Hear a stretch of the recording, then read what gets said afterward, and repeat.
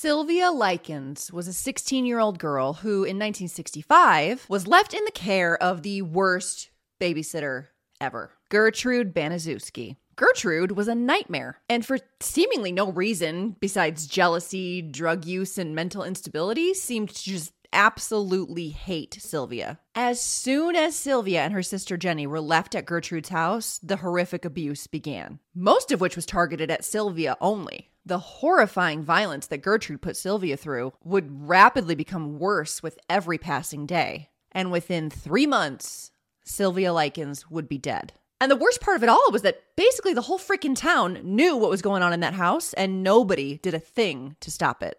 This is the story of the murder of Sylvia Likens by Gertrude Baniszewski, the torture mom.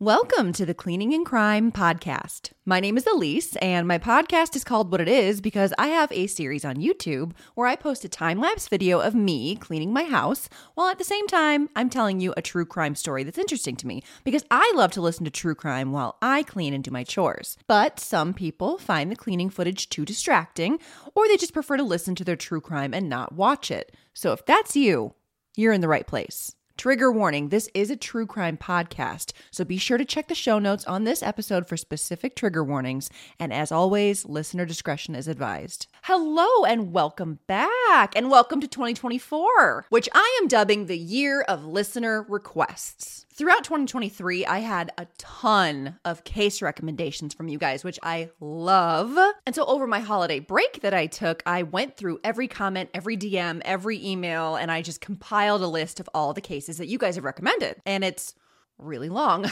I think it's going to take me this entire year to get through them all. So that's pretty exciting. And so that's why I'm starting the year off with this case, because this was actually the most requested case that came in from you guys.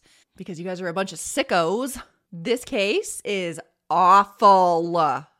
And if you're not familiar with this case and you don't know what you're getting into, you need to mentally prepare yourself. And trigger warning, we're going to talk about a lot of child abuse. A lot. And things can get pretty graphic over here, okay? So if that doesn't sound like something you can handle, there's no shame in turning this video off. Make sure you protect your mental health. And please check the description box or the podcast show notes for specific trigger warnings for today's story. Thank you, because she's a doozy today. Our story is set in 1965, and the subject of today's story is Sylvia Likens. Sylvia was a teen girl who lived with a very large family. She was one of 5 children, and the family was pretty poor, and they often struggled to make ends meet. Sylvia's father, Lester Likens, only had an 8th grade education, and Lester and his wife Betty fought constantly. They had a very tumultuous relationship. Now, in the early summer of 1965, Sylvia's mother, Betty, actually took Sylvia and her sister, Jenny, in the middle of the night, and they packed up and they left the house to escape Lester. And they hopped on a bus and went a few towns over. But when they got there, Betty realized that she'd actually used all of the money they had just to get the bus tickets. So by the time they got a few towns over, they had no money left for food. So Betty ended up going into a store and stealing some things for her and the girls. But unfortunately, she got caught and was arrested and sent to jail right there. The 2 girls were in a pickle. They were teenage girls in a strange town with no money and nowhere to go.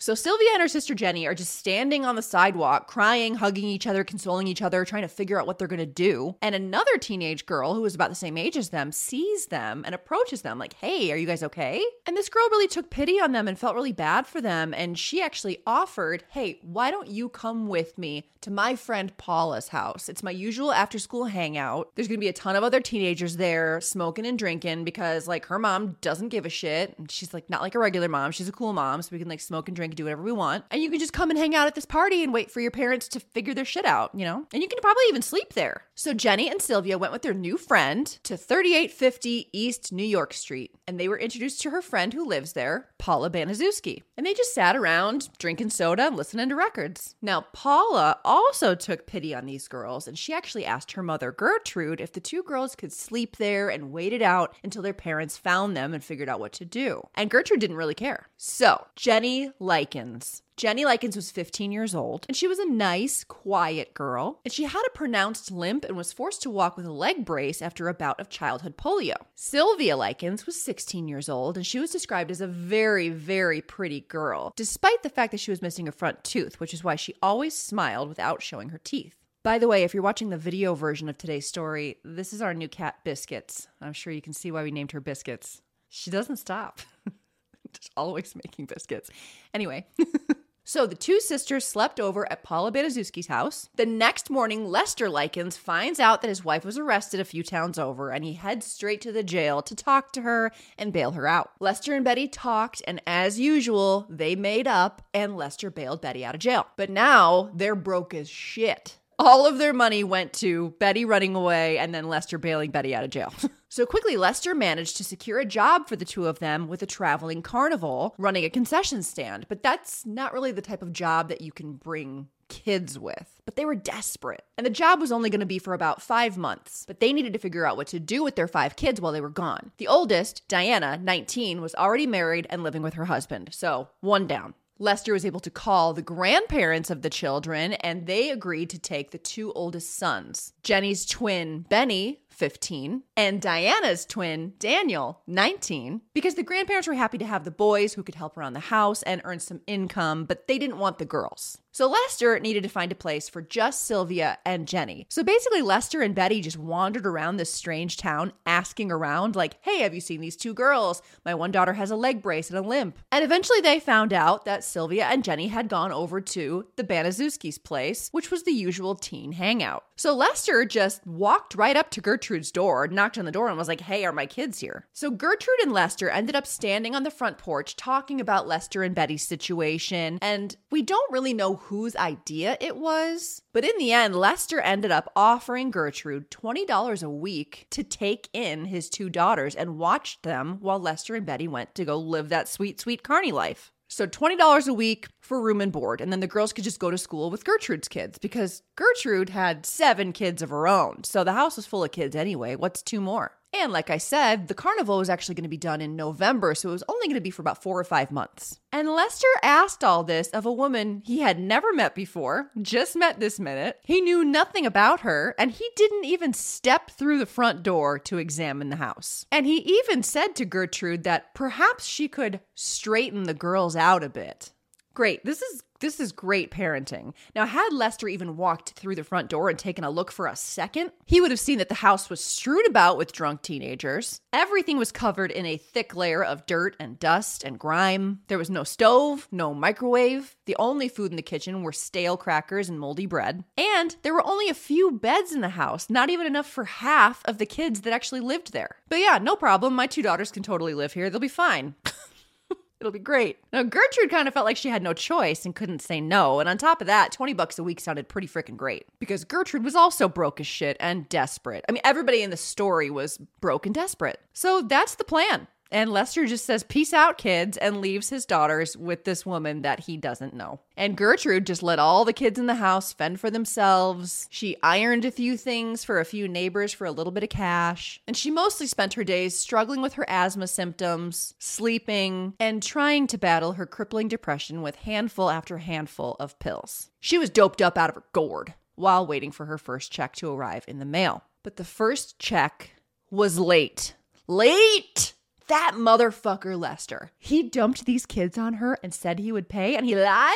So, totally normal reaction, Gertrude flew into an uncontrollable rage. She grabbed Sylvia and Jenny and pulled them into a bedroom, forced the girls to drop their skirts and underwear and kneel over the bed. And Gertrude screamed at the girls, quote, I took care of you 2 bitches for nothing. Your no good lying rat of a father promised me that he'd pay his way. It's been a week and I haven't seen a goddamn cent. And if he doesn't pay, you get beat. End quote. Sounds like a really pleasant lady. And then she gave them both the ass whooping of a lifetime with a wooden paddle, like a freaking fraternity. And she made sure to hit Jenny's bad leg extra hard. After the beating, Gertrude threatened the girls and said that if Lester's money never showed up, she would, quote, rent them out like whores, end quote. And that is Gertrude's one of her favorite words. It's not a word that I like to use, but it's a quote. Lester's check arrived the next day. It had been delayed by the Postal Service when crossing state lines. Now, the girls hoped that this was just a one-time lapse in judgment, but the abuse was just beginning. And in 3 months' time, Sylvia Likens would be dead. So let's back up a little bit here. Who the hell is Gertrude Baniszewski? You know me. You guys know me. You know I love a backstory. So, Gertrude Van Fossen was born in Indianapolis in September 1929. So, Depression era. So, naturally, in her family, things were a little rough. And she was one of 6 kids. And we actually don't know a ton about Gertrude's life growing up, but we know a few things, like how Gertrude was a daddy's girl. She had a very special relationship with her father, and her other siblings didn't really have that. And this relationship caused Gertrude's mother and all of her siblings basically to just not like her. So her mother and her siblings were either mean to her or ignored her or bullied her. And even going to school wasn't a reprieve for Gertrude because the kids at school ostracized her and bullied her as well. So Gertrude hated school and she almost never went. And the only time that Gertrude ever felt happy was when she was home with her father. But unfortunately, Gertrude's father died right in front of her when she was 10. I guess she was just reading him a book and boom, he had a massive heart attack right there and just died. And then Gertrude's mother blamed Gertrude for her father's death. Like, I'm sure that event was traumatic enough for a 10-year-old, but then for your mother to be like, well, it was your fault. I guess your story sucked or something. I can't imagine being 10 years old and having my father die in front of me and then my mother blaming me for it. Now, this obviously deeply affected Gertrude, and as a result, every night she had night terrors. When Gertrude was a teenager, she had no friends and she hated her family. And so she put all of her energy into the male gaze. She learned quickly that if she was promiscuous or acted or dressed a certain way, she got lots of attention from whatever man or boy she wanted. And the better she felt. By the time Gertrude was 15, she was sleeping with older men in their 20s. And by the time Gertrude was 16, she was so sick of her life at home, so sick of her mother berating her for being such a slut, so she eloped with an 18-year-old boy, guy, and she moved out with him. Now, this guy was John Baniszewski, and he was a young police officer, and the two had known each other for about 2 months. But it's the 1940s, so meh. Now, John managed to get a small loan and got them a little house in the suburbs. But the marriage was rough right away. John wanted his standard 1940s housewife with the apron and the yes dear. He wanted someone to take care of him and cook and clean for him and basically be his mother that he could sleep with. But instead, Gertrude was pretty domineering and she pushed back a lot and she didn't put up with John's shit. She didn't want to cook for him all the time and pick up all his shit. She just wanted to do whatever she wanted, but also have a nice husband around. She wanted someone like her father. But instead, she got a husband that wanted her to put an apron on, and that was physically abusive. And when they were still supposed to be in their honeymoon phase, Gertrude was receiving regular beatings from her new husband for, quote, annoying him. And then she basically spent the next 10 years pregnant or breastfeeding. She had 4 kids within that time. And then once she had all those kids, she basically just started ignoring John. And this pissed John off, and he increased the frequency and severity of the beatings. Because that is how you get a woman to love you and respect you. Sarcasm. But by this point, Gertrude was just completely done with his shit. So Gertrude actually filed for divorce and was granted full custody of the kids. Which, I mean, it was the 1950s at this point. So really pretty taboo and shocking for Gertrude to just be like, I'm done, he's abusive, and file for divorce. Well, anyway, she kicked his ass out. And to really stick it to John, Gertrude married a new dude in 3 months. Edward Guthrie. But Edward was a shitty choice. This guy was an unemployed alcoholic who stole Gertrude's child support checks from John the second they hit the mailbox and then went to the bar and spent it all. But Gertrude used her wits and her tits to fix the situation. She used sex with Edward to get him to stop drinking. She used sex to convince him to go find a good job. Now, I don't know if she used the sex like as a punishment, as a weapon, like if you have a drink, no sex, or if she used it more of like a reward, like, hey, if you quit drinking,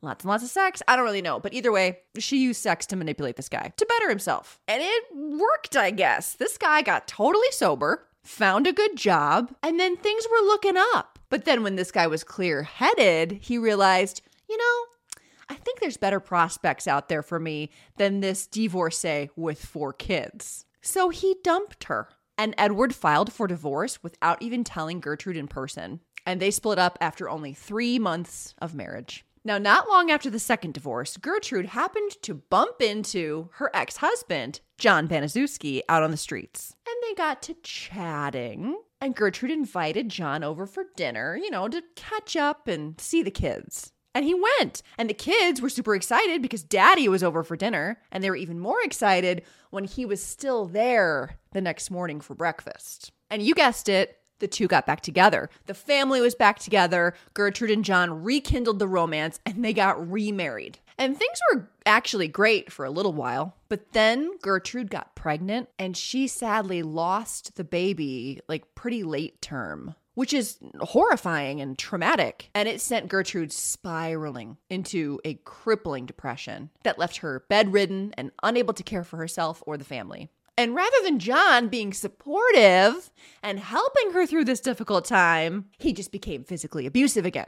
Does he think just slapping her around is gonna knock her out of it? And unfortunately for absolutely everyone, this began a cycle of Gertrude getting pregnant, either having a kid or a miscarriage, and then John physically abusing her over and over and over again for the next 7 years. Gertrude had 2 babies during this time, but John just was done. He couldn't take it anymore, and he filed for divorce this time. And 37-year-old Gertrude, again, had full custody of their now 6 children, and her only income was John's child support checks, and her mental health was in the gutter, and she couldn't afford the mortgage payments. So Gertrude tried to find a new man replacement to help her financially. And she started hooking up with this married guy named Dennis Wright, who was 27, so 10 years younger than her. Like I said, Dennis was married, but his wife quickly discovered the affair and left. And Gertrude wasted no time and just took her kids and moved into Dennis's house.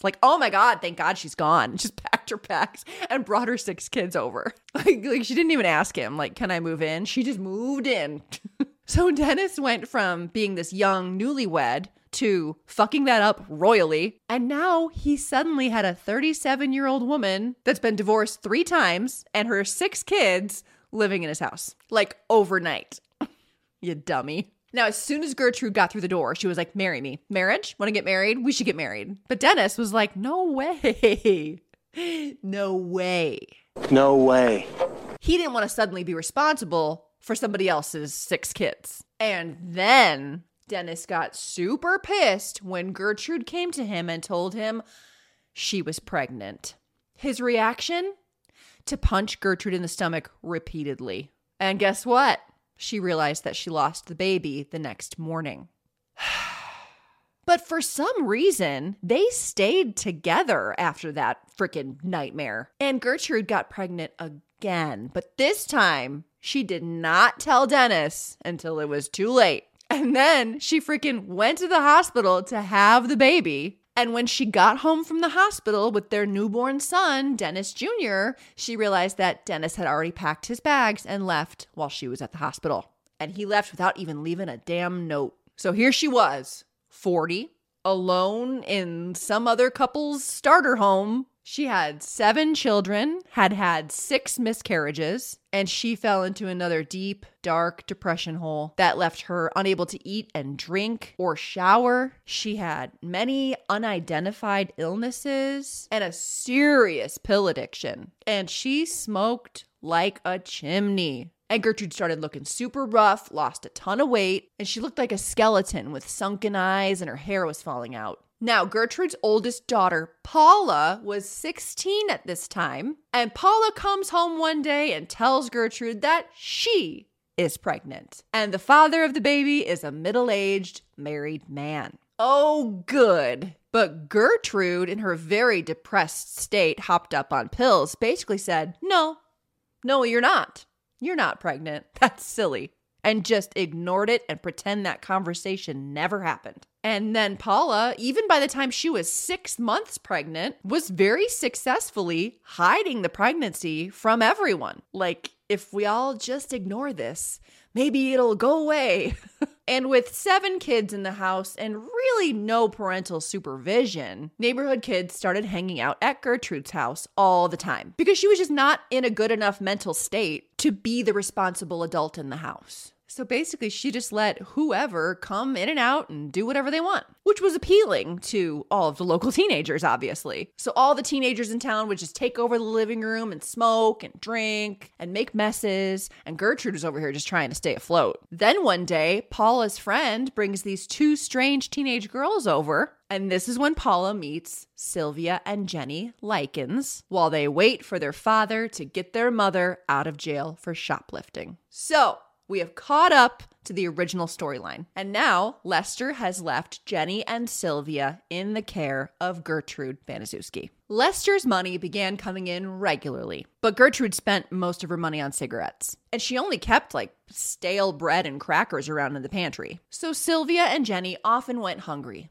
Now, the girls learned that the corner store in town actually gave you money in exchange for turned-in glass soda bottles. So they got the idea to go around town and collect as many glass bottles as they could find, like on the side of the road, in the garbage, turned them into the store, collected their money, and they bought a big bag of candy. They ate half of it between the 2 of them, and they brought the other half home to share with Gertrude's children. But when Gertrude found out, she was pissed. And she insisted that they got the money from, quote, whoring, or that they had stolen the money from Gertrude. They told her, obviously, that they didn't steal, and they told her about the glass bottles, but Gertrude wouldn't hear it, and she began beating Sylvia so severely that Jenny, in a panic, ended up confessing to stealing money from Gertrude just to get the beating to stop. And it just gets worse from here. The local church in town had a picnic, and Gertrude and the whole family went, including Sylvia and Jenny. And Sylvia and Jenny, because they were hungry, they ate a bunch of sandwiches. Well, a few people in church made a comment about, those girls have a great appetite. And Gertrude was horrified. Appearances were very important to her. And she didn't want people in town to think like she wasn't feeding the girls, which she wasn't. Heaven forbid the town know the truth. So she angrily dragged all the kids home. For some reason, Gertrude really zeroed in on Sylvia. And from this point on, the majority of the abuse was targeted at Sylvia rather than Jenny. And there are a lot of theories as to why, but we'll talk more about this later. The hour has just struck happy, so I'm going to have myself a happy hour cocktail to get through the rest of this fucking story. So they get home from the church picnic. And Gertrude sits Sylvia down at the filthy kitchen table and said, it was really too bad that you stuffed your face at the picnic because I actually prepared dinner for you today. And while Jenny and all of Gertrude's other children stood around and watched, Gertrude put together a hot dog from a stale bun and a can of expired sausages. Then she squeezed an entire bottle of ketchup and an entire bottle of mustard all over the top of the hot dog so that it filled the plate and oozed over the plate all over the table. Sylvia was just opening her mouth to be like, do you actually expect me to fucking eat that? And just as Sylvia opened her mouth to speak, Gertrude scooped up the hot dog and started shoving it down Sylvia's throat. Sylvia started gagging, and so Gertrude started shoving it further down her throat with her fingers, which then made Sylvia vomit all over the kitchen table. The half of the hot dog that she had gotten down and everything she'd eaten at the church picnic. Gertrude then told Sylvia, if you finish the rest, this will all be over.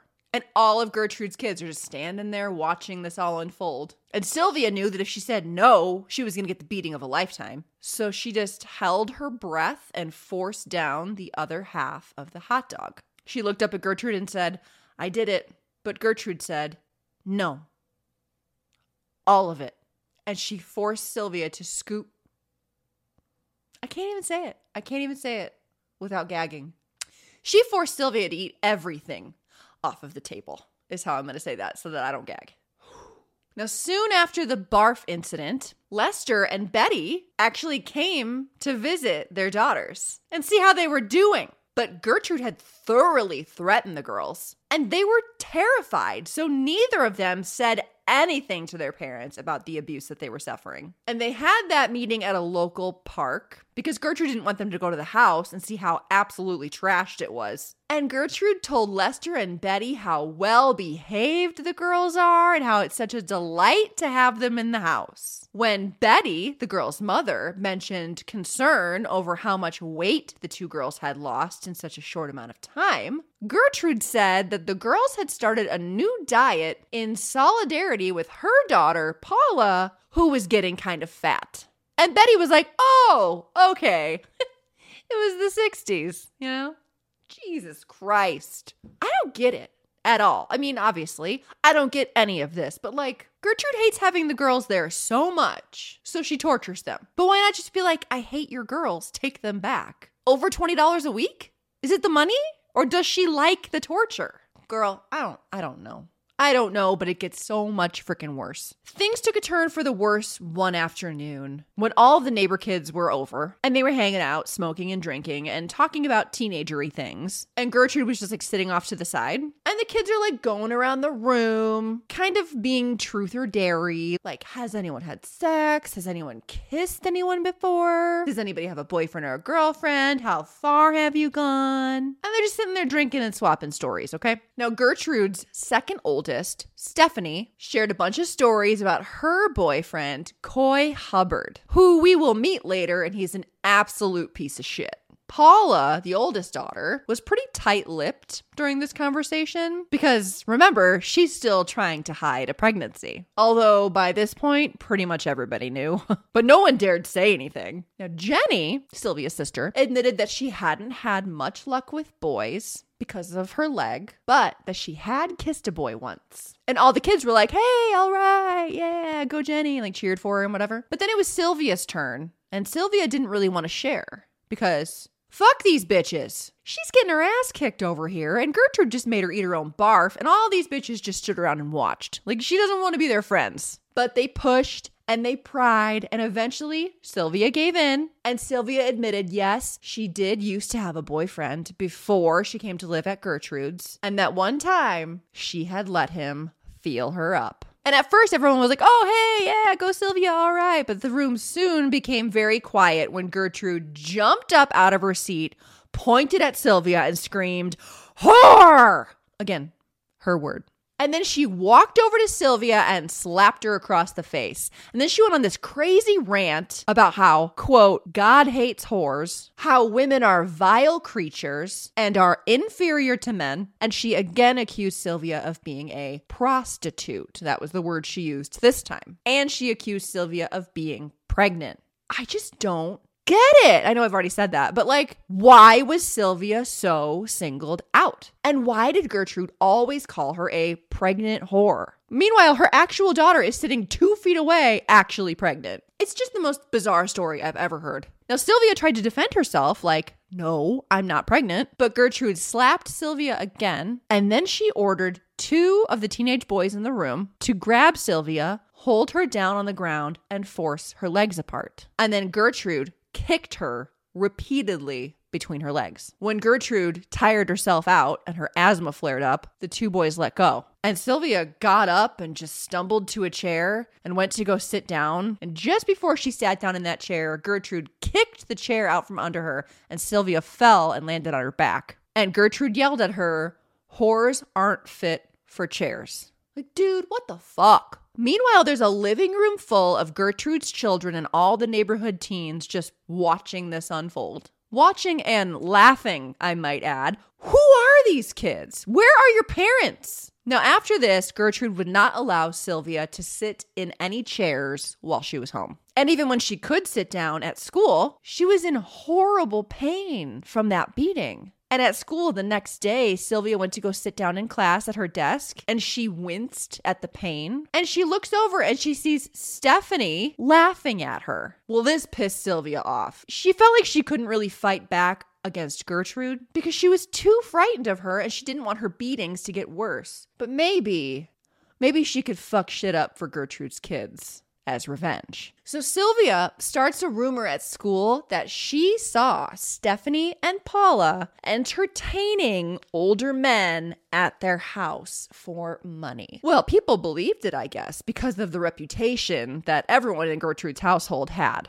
And when Stephanie's boyfriend, Coy Hubbard, found out, he was so mad. Now, Coy at the time was 15. And like I said earlier, he was a piece of shit. Now, Coy left school early and headed straight to Gertrude's house and told Gertrude everything. And when Sylvia walked in the door after school, Coy was there and immediately grabbed her, started shaking her and asking her why she was spreading lies about his girlfriend. And Gertrude was just sitting there in the room in a chair and just repeated the question, yeah, why are you spreading rumors about his girlfriend? And when Sylvia didn't respond, Gertrude egged on Coy and told him, you need to teach her a lesson. What kind of a man are you if you let this go? So Coy punches Sylvia in the face until she falls to the ground. And then Gertrude says to Coy, hey, why don't you show Sylvia some of your judo moves? And Coy literally starts picking up Sylvia and chucking her across the room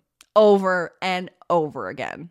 But then Gertrude didn't want Coy to break any of the furniture, so she told him to take her downstairs to the basement to continue his judo practice where he'll have more space. And he carried her down to the basement and was just picking her up and throwing her across the room, picking her up again and throwing her against the wall, just over and over while Gertrude sat on the stairs and watched. Eventually, his arms got tired and he couldn't pick her up anymore, so he went to go leave. And as he was leaving, Gertrude told him that he was welcome to come over anytime he likes to practice his judo moves because, quote, Sylvia deserves it. And then Gertrude made Sylvia spend that night on the basement floor. Now, Sylvia had a friend at school, one friend named Anna. But Anna kept saying things to Sylvia like, hey, why don't you ever come over to my house? And why don't you ever invite me over to your house to play? But Gertrude would never let her go over to a friend's house. And Sylvia was terrified to have a friend over to Gertrude's house. But eventually she caved and she brought this Anna girl home with her one day. But as soon as the two girls walked in, Gertrude grabbed the new friend Anna and said to her,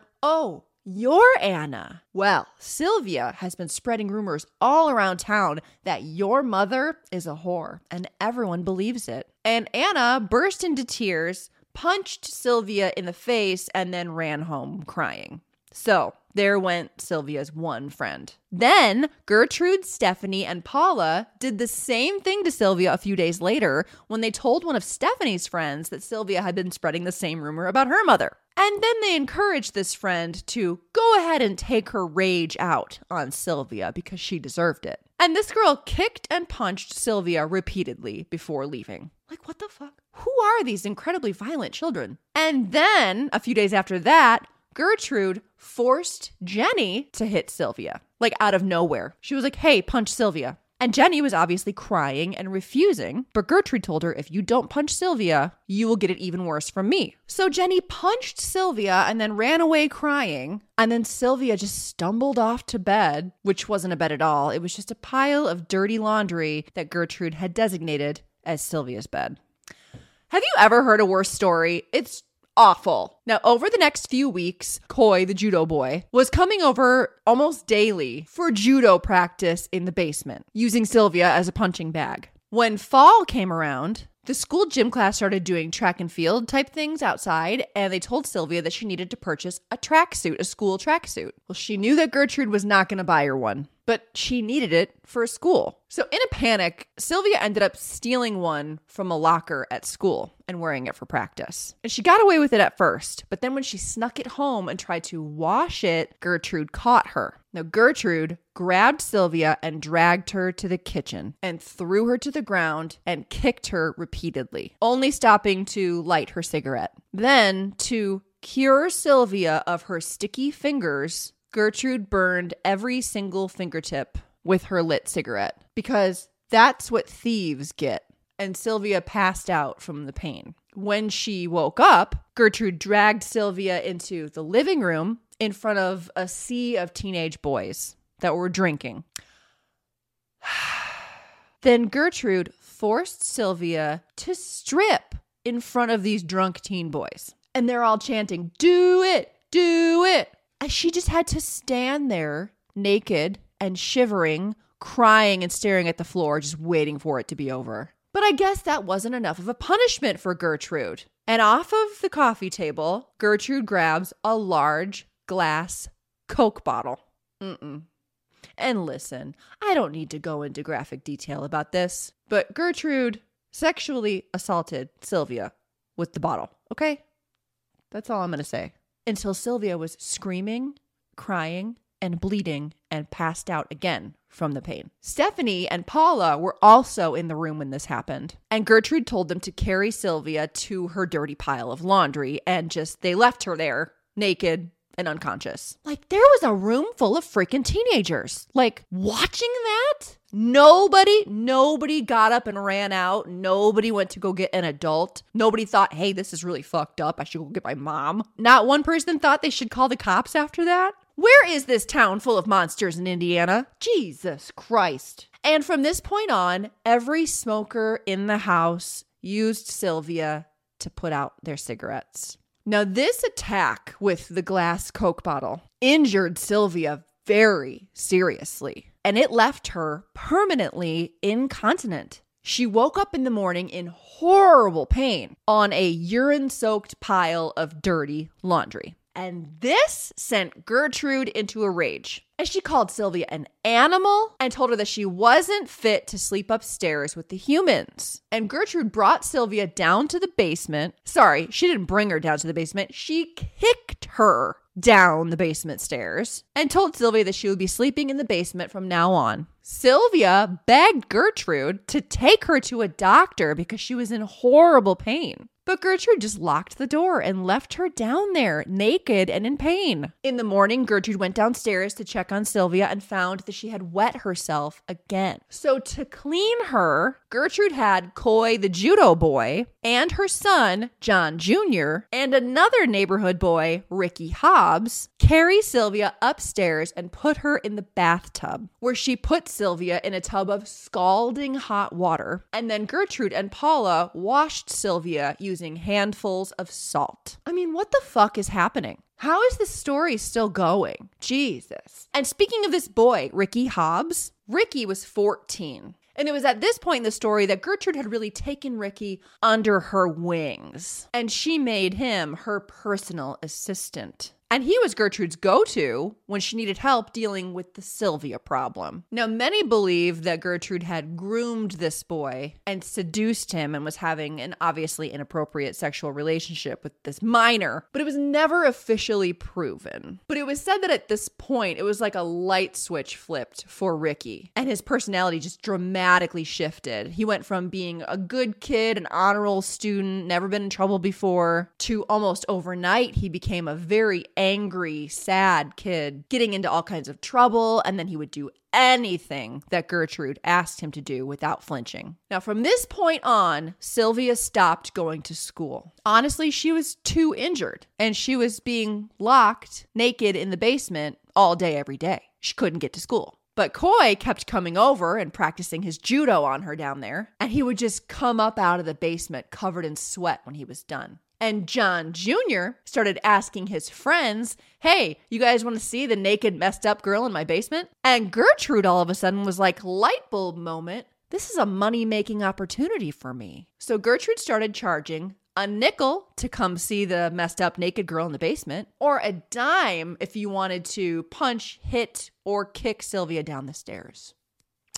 And things escalated very quickly after this. Sylvia, who Gertrude was now calling Dirty Girl, was emaciated. She was incontinent. She was dehydrated. She was out of it. She wasn't being bathed anymore. She wasn't allowed to eat or drink, except for when they force-fed her her own feces or forced her to drink her own urine, which they made her save in a coffee tin. On the rare occasion that Gertrude gave her anything to eat, it was like in a fucked up way. Like, here's some soup for you, but it's just broth and you have to eat it with your fingers. But at this point, Sylvia was dying. Like, she was on the brink of death. And you know what's so fucked up to me? Like, there were so many opportunities to save this girl. And I don't just mean like if Sylvia hadn't been brainwashed and traumatized and had been able to ask anyone for help. I mean, like, when she stopped going to school, the school did nothing. No calls home, no calls to Gertrude, no calls to her actual parents, nothing. Also, One time, Gertrude's Reverend, Roy Julian, he showed up to visit at Gertrude's house as part of some program that he had set up. And him and Gertrude sat there at that filthy kitchen table drinking coffee. And she sat there and complained to this Reverend that Sylvia was such a burden and that Sylvia was pregnant and that she was a sex worker that was servicing half of the married men in town. And it was so hard on her. And this Reverend was just like, oh, that is terrible. Come on, man.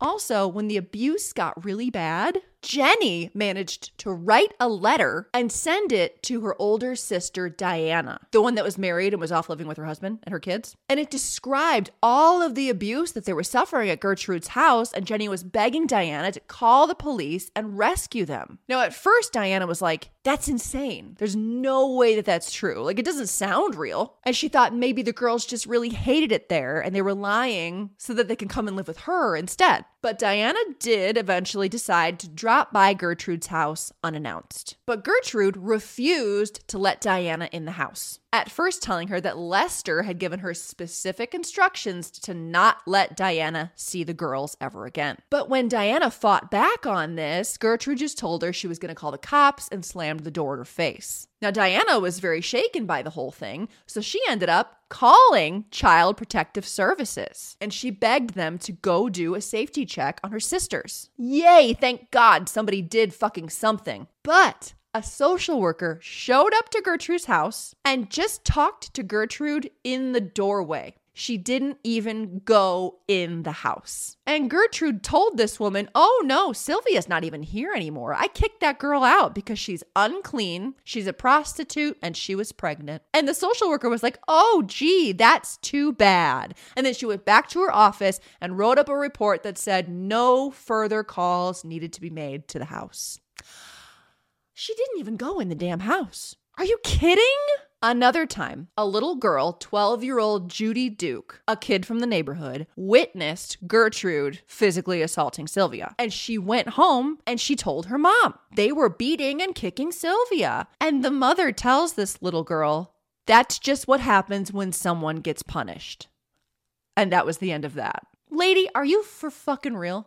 And the one that pisses me off the most is the next door neighbor. She had a damn barbecue and she invites the Baniszewskis over and they all went, Sylvia and Jenny included. This was before she got locked in the basement, of course. But when they get there, Sylvia had a black eye. And the neighbor asks, how did that happen? And Paula, the oldest daughter, proudly says, oh, I gave that to her. And then she grabbed a hot mug of water and chucked it at Sylvia. And then Paula and Gertrude just laughed in front of this neighbor. And the neighbor didn't do anything about it, didn't say anything about it, didn't call CPS, didn't call the cops. She was just like, boy, what a strange family. Better not invite them to a barbecue again. Anyway, that lady's name was Phyllis Vermillion, and not long after the barbecue, she popped over to Gertrude's house to borrow a little shovel for gardening, but when she walked into the house, she witnessed Paula kicking the shit out of Sylvia in the living room. And she didn't say or do anything. She just said, thanks for the shovel, and went home.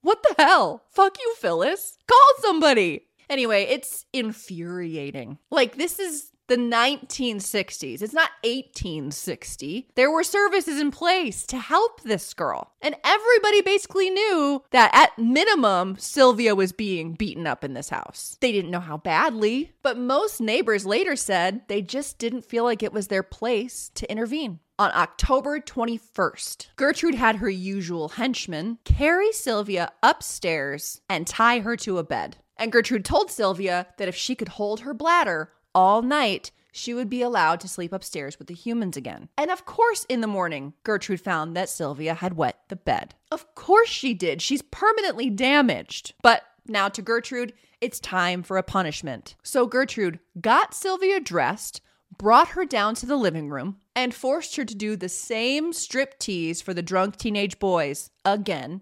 And then she assaulted her with a glass Coke bottle again. And then Gertrude brought up to Sylvia the lies that she had told about her daughters, Paula and Stephanie. And she told Sylvia, quote, since you have branded my daughters prostitutes, I will brand you too. And Sylvia was then tied down and gagged, and Gertrude wrote on her with pen on her stomach, "I am a prostitute and proud of it." Again, I just want to reinforce that I hate saying that word out loud, but these are quotes, so I feel wrong not saying them, you know? Then Gertrude instructed her henchmen to take needles and light them on fire with matches to carve those words into Sylvia's stomach. Then they let one of the younger kids, Gertrude's 10-year-old daughter, Shirley, try to carve slave into Sylvia's chest, but all she did was the S, and she did one of the curves backwards, so it ended up looking like a 3. So that's, yeah. When it was done, Gertrude said to Sylvia, quote, "What are you going to do now, Sylvia? You can't get married now. You can't undress for anyone. What are you going to do now?" End quote. And Sylvia said, quote, "I guess there's nothing I can do. It's on there."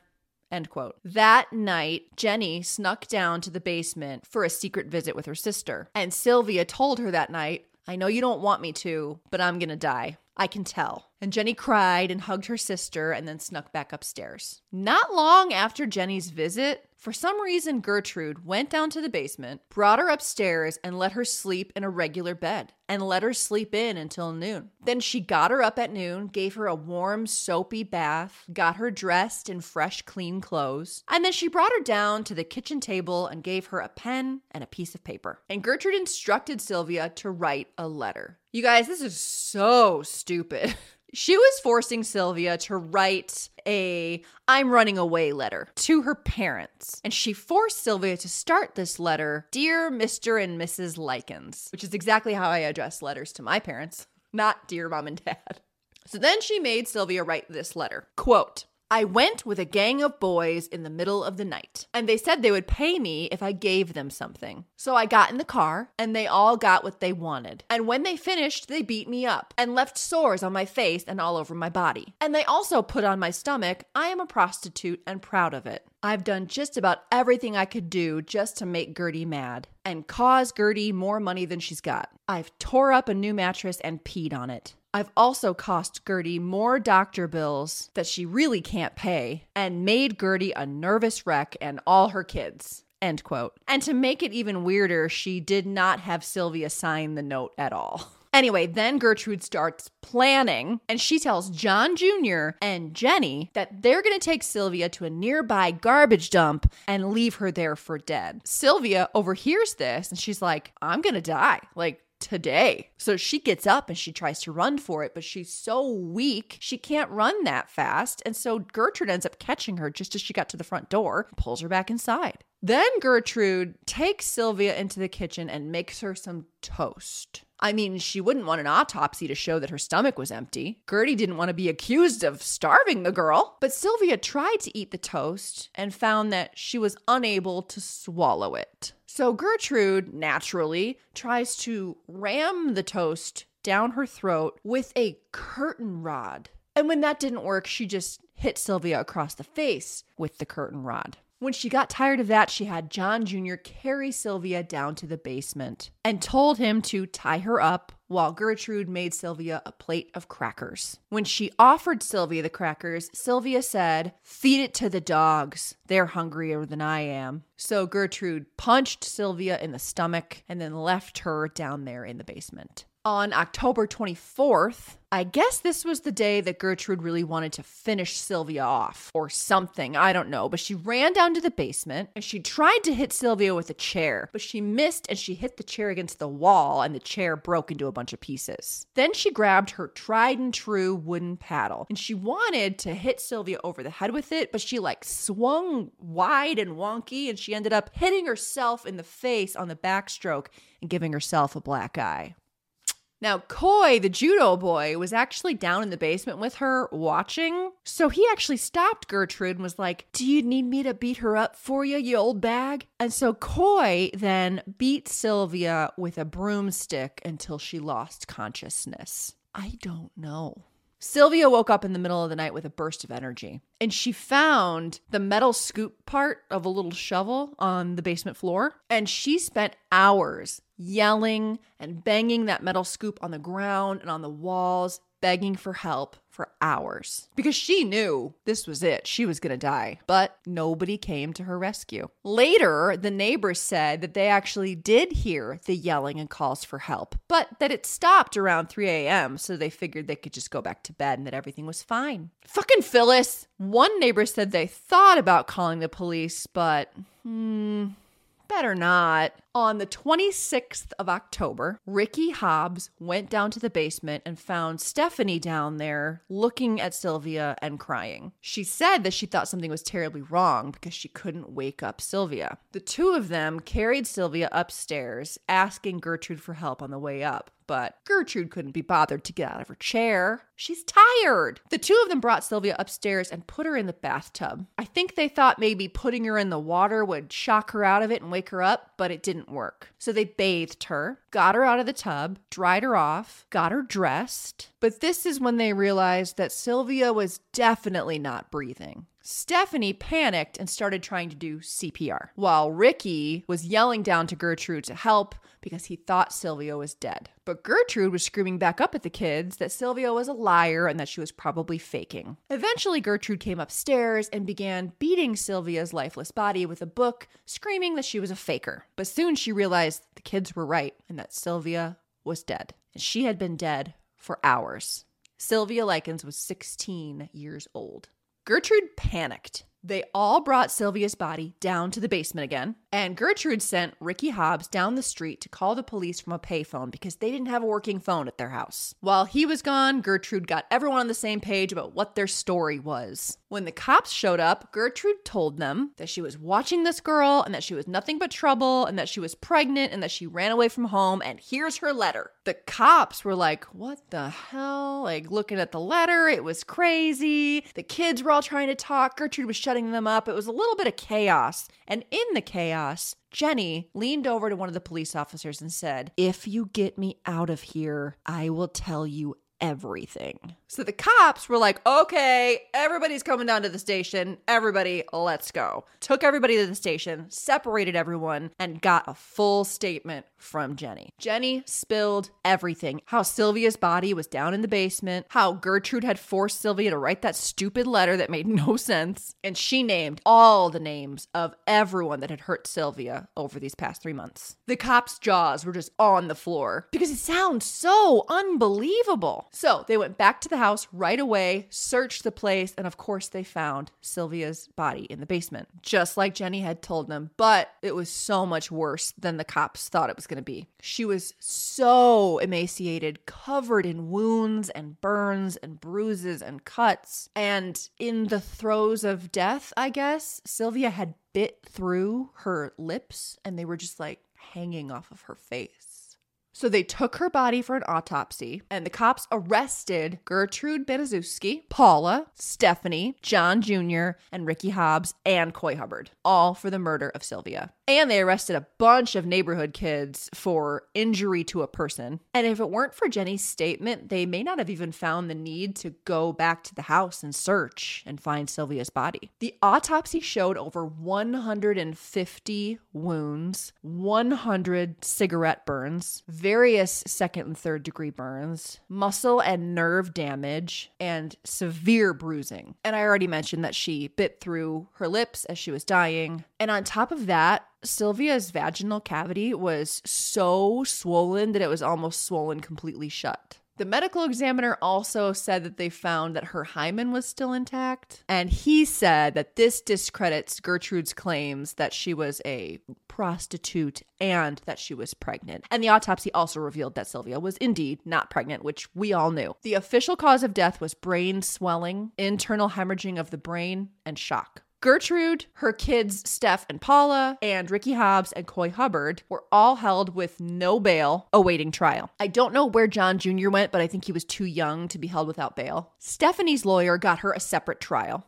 But before it even happened, the DA dropped all the charges. I guess there was a deal so that Stephanie would testify against her family. Gertrude, Paula, John Jr., Ricky, and Coy were all tried together. In May 1966, and the prosecution was going for the death penalty for all of them, even for John Jr., who was 13 at the time of the murder, and Ricky Hobbs, who was 14 at the time of the murder. And the trial was super complicated because there were 4 different attorneys representing the 5 of them. So Coy and John shared an attorney, and then John Jr., Paula, and Gertrude all had their own attorneys. But then they were all being tried together. I can't even imagine being on that jury. Now, right before the trial started, Paula went into labor, despite the fact that Gertrude constantly said that Paula was not pregnant. She was rushed to the hospital and she gave birth to her daughter, who she named Gertrude, in solidarity.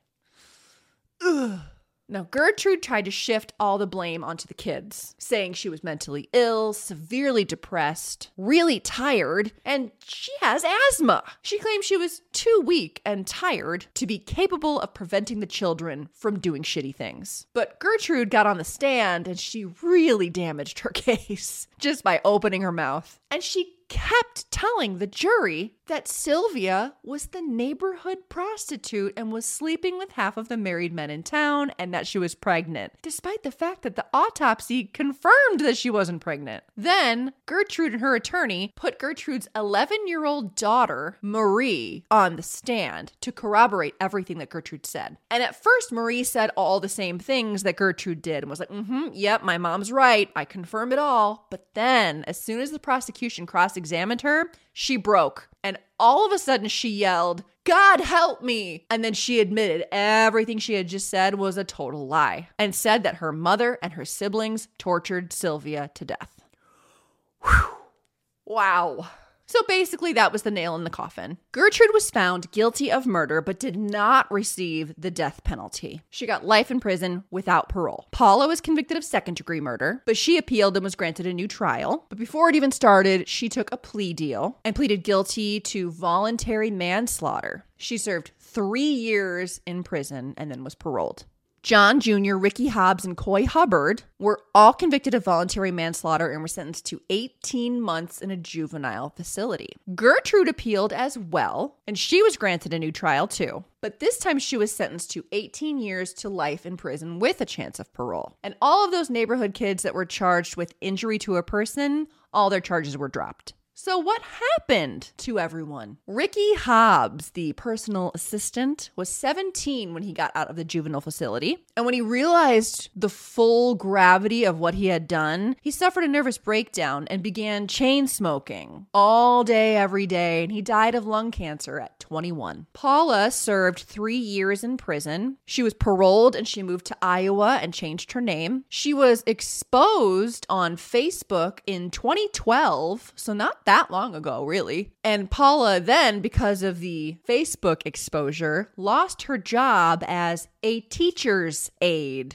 I don't think we know where she is now. John Jr. went on to be a lay minister counseling children of divorce. He died of complications from diabetes in 2005. He was 52. Coy Hubbard showed no remorse before, during, or after the trial. And he went on to be charged with a double murder later in life after a home burglary gone wrong, but he was acquitted. Then he worked at a gas station in the same town with the same name, but I guess he lost that job after the movie An American Crime came out in 2007. He died that same year of a heart attack at the age of 56. Gertrude spent 18 years being a model prisoner, and every other inmate called her by the nickname Mom. She was granted a parole hearing after 18 years, and when the community found out that she had a chance to be released, they were pissed, including Jenny Likens, who spoke out against her parole, and she began a sidewalk picket campaign with 2 anti-crime groups. And they also formed a petition and gathered 4,500 signatures, all demanding that Gertrude be kept in jail. But despite all of that,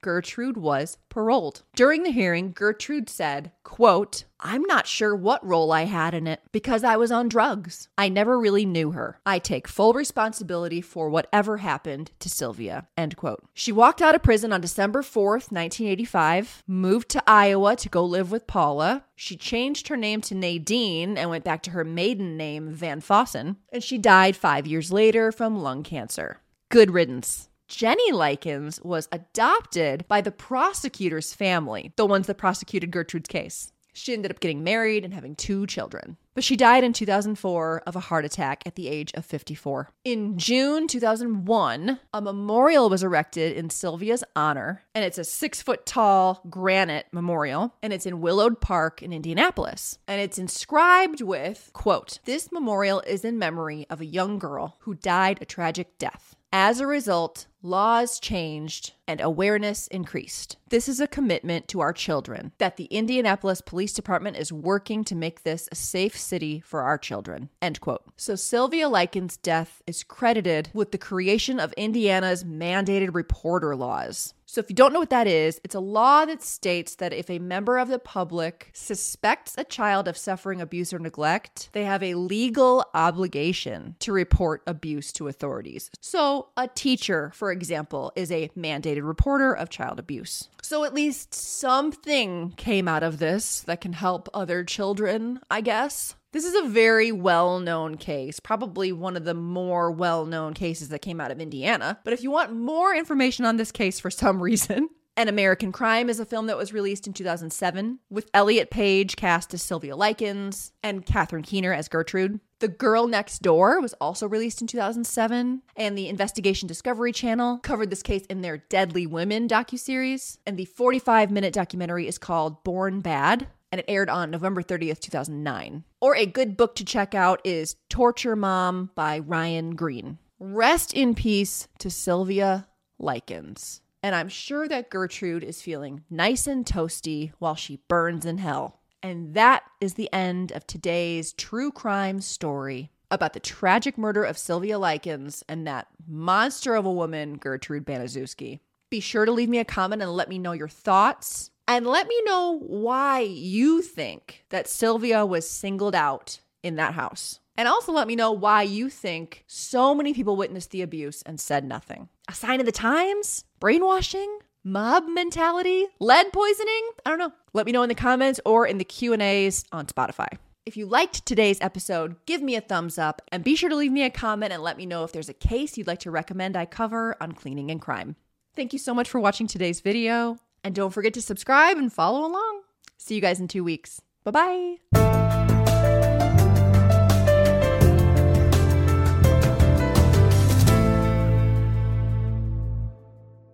Thank you for listening to Cleaning and Crime. If you'd like more content from me or you want to see the cleaning side of things, check me out on YouTube, TikTok, or follow my socials, all of which are under the name C. Elise. If you have questions or case ideas to share, email me at caliseclean@gmail.com. If you like what you heard, feel free to rate, review, and subscribe. These episodes include my personal opinions, and all information is compiled by me using references that are publicly available.